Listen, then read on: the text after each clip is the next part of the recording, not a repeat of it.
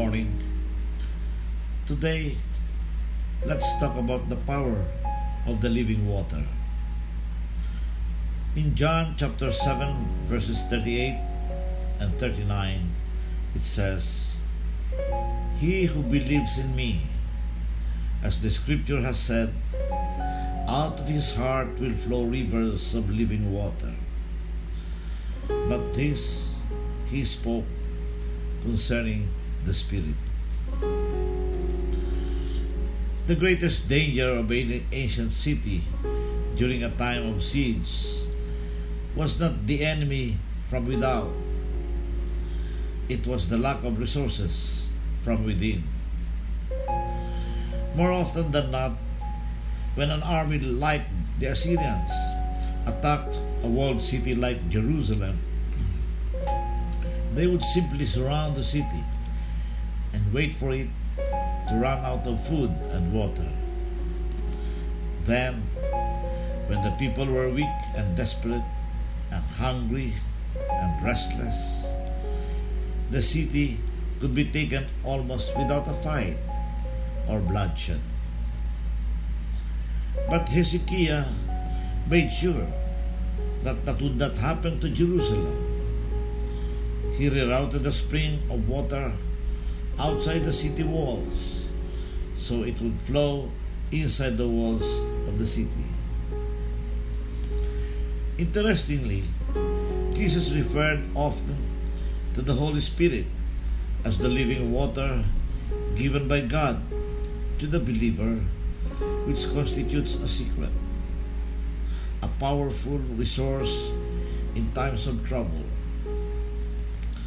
When you have the Holy Spirit living inside you, you possess a resource that can give you abundant life to the longest siege of the enemy. The enemy can camp at your doorstep for an indefinite period of time, and it won't matter to you. The Holy Spirit is your indwelling source of life.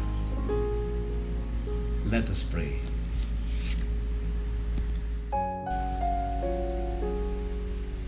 Come, Holy Spirit, I need you.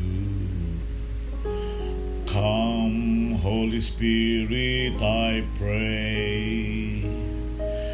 Come in your strength and your power. Come in your own special way. Come like a spring in the desert.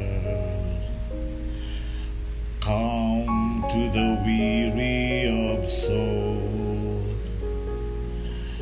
Come, let your sweet healing power touch me and make me whole. Halina Espiritu Santo,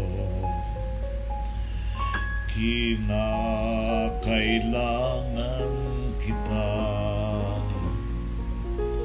Sigla at lakas ng mahina, pag-asa naming lahat. Glory be to the Father. Glory be to the Son. Glory be to the Spirit. Our God all three